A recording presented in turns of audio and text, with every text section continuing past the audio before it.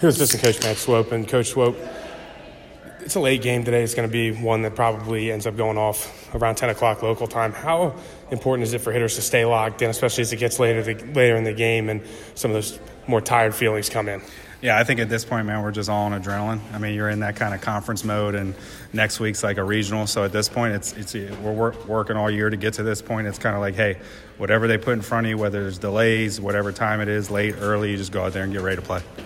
And yesterday was a little bit of a struggle at times. You walked a season low 2 times that were unintentional, and you struck out 18 times. Do you expect this sort of a change in mentality, or is that more of a flash in the pan, throw it out? Yeah, no, we've always struck out. It's one of those things that, like, my biggest thing is we do strike out and we walk a lot. So, I mean, yesterday was just one of those things. They had 2 good arms.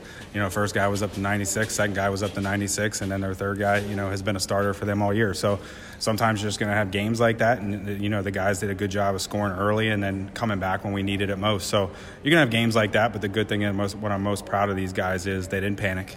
They don't try to do anything more. It's just kind of like, okay, on to the next. So, you know, I just hoping that's just one of them games, and they had some good arms, but, you know, we still pulled out. Winners win.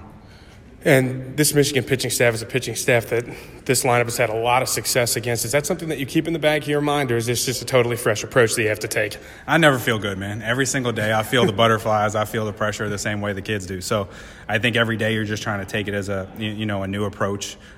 They know you've been successful versus them, you know, so do our own players. So I think it's one of those things where you want to have that experience and know we just had a 3-game set with them that we did a good job. But, hey, flush that and just come out with a good mentality, good approach for that day and see what's in front of us. Thanks, Coach. Thanks, Bart.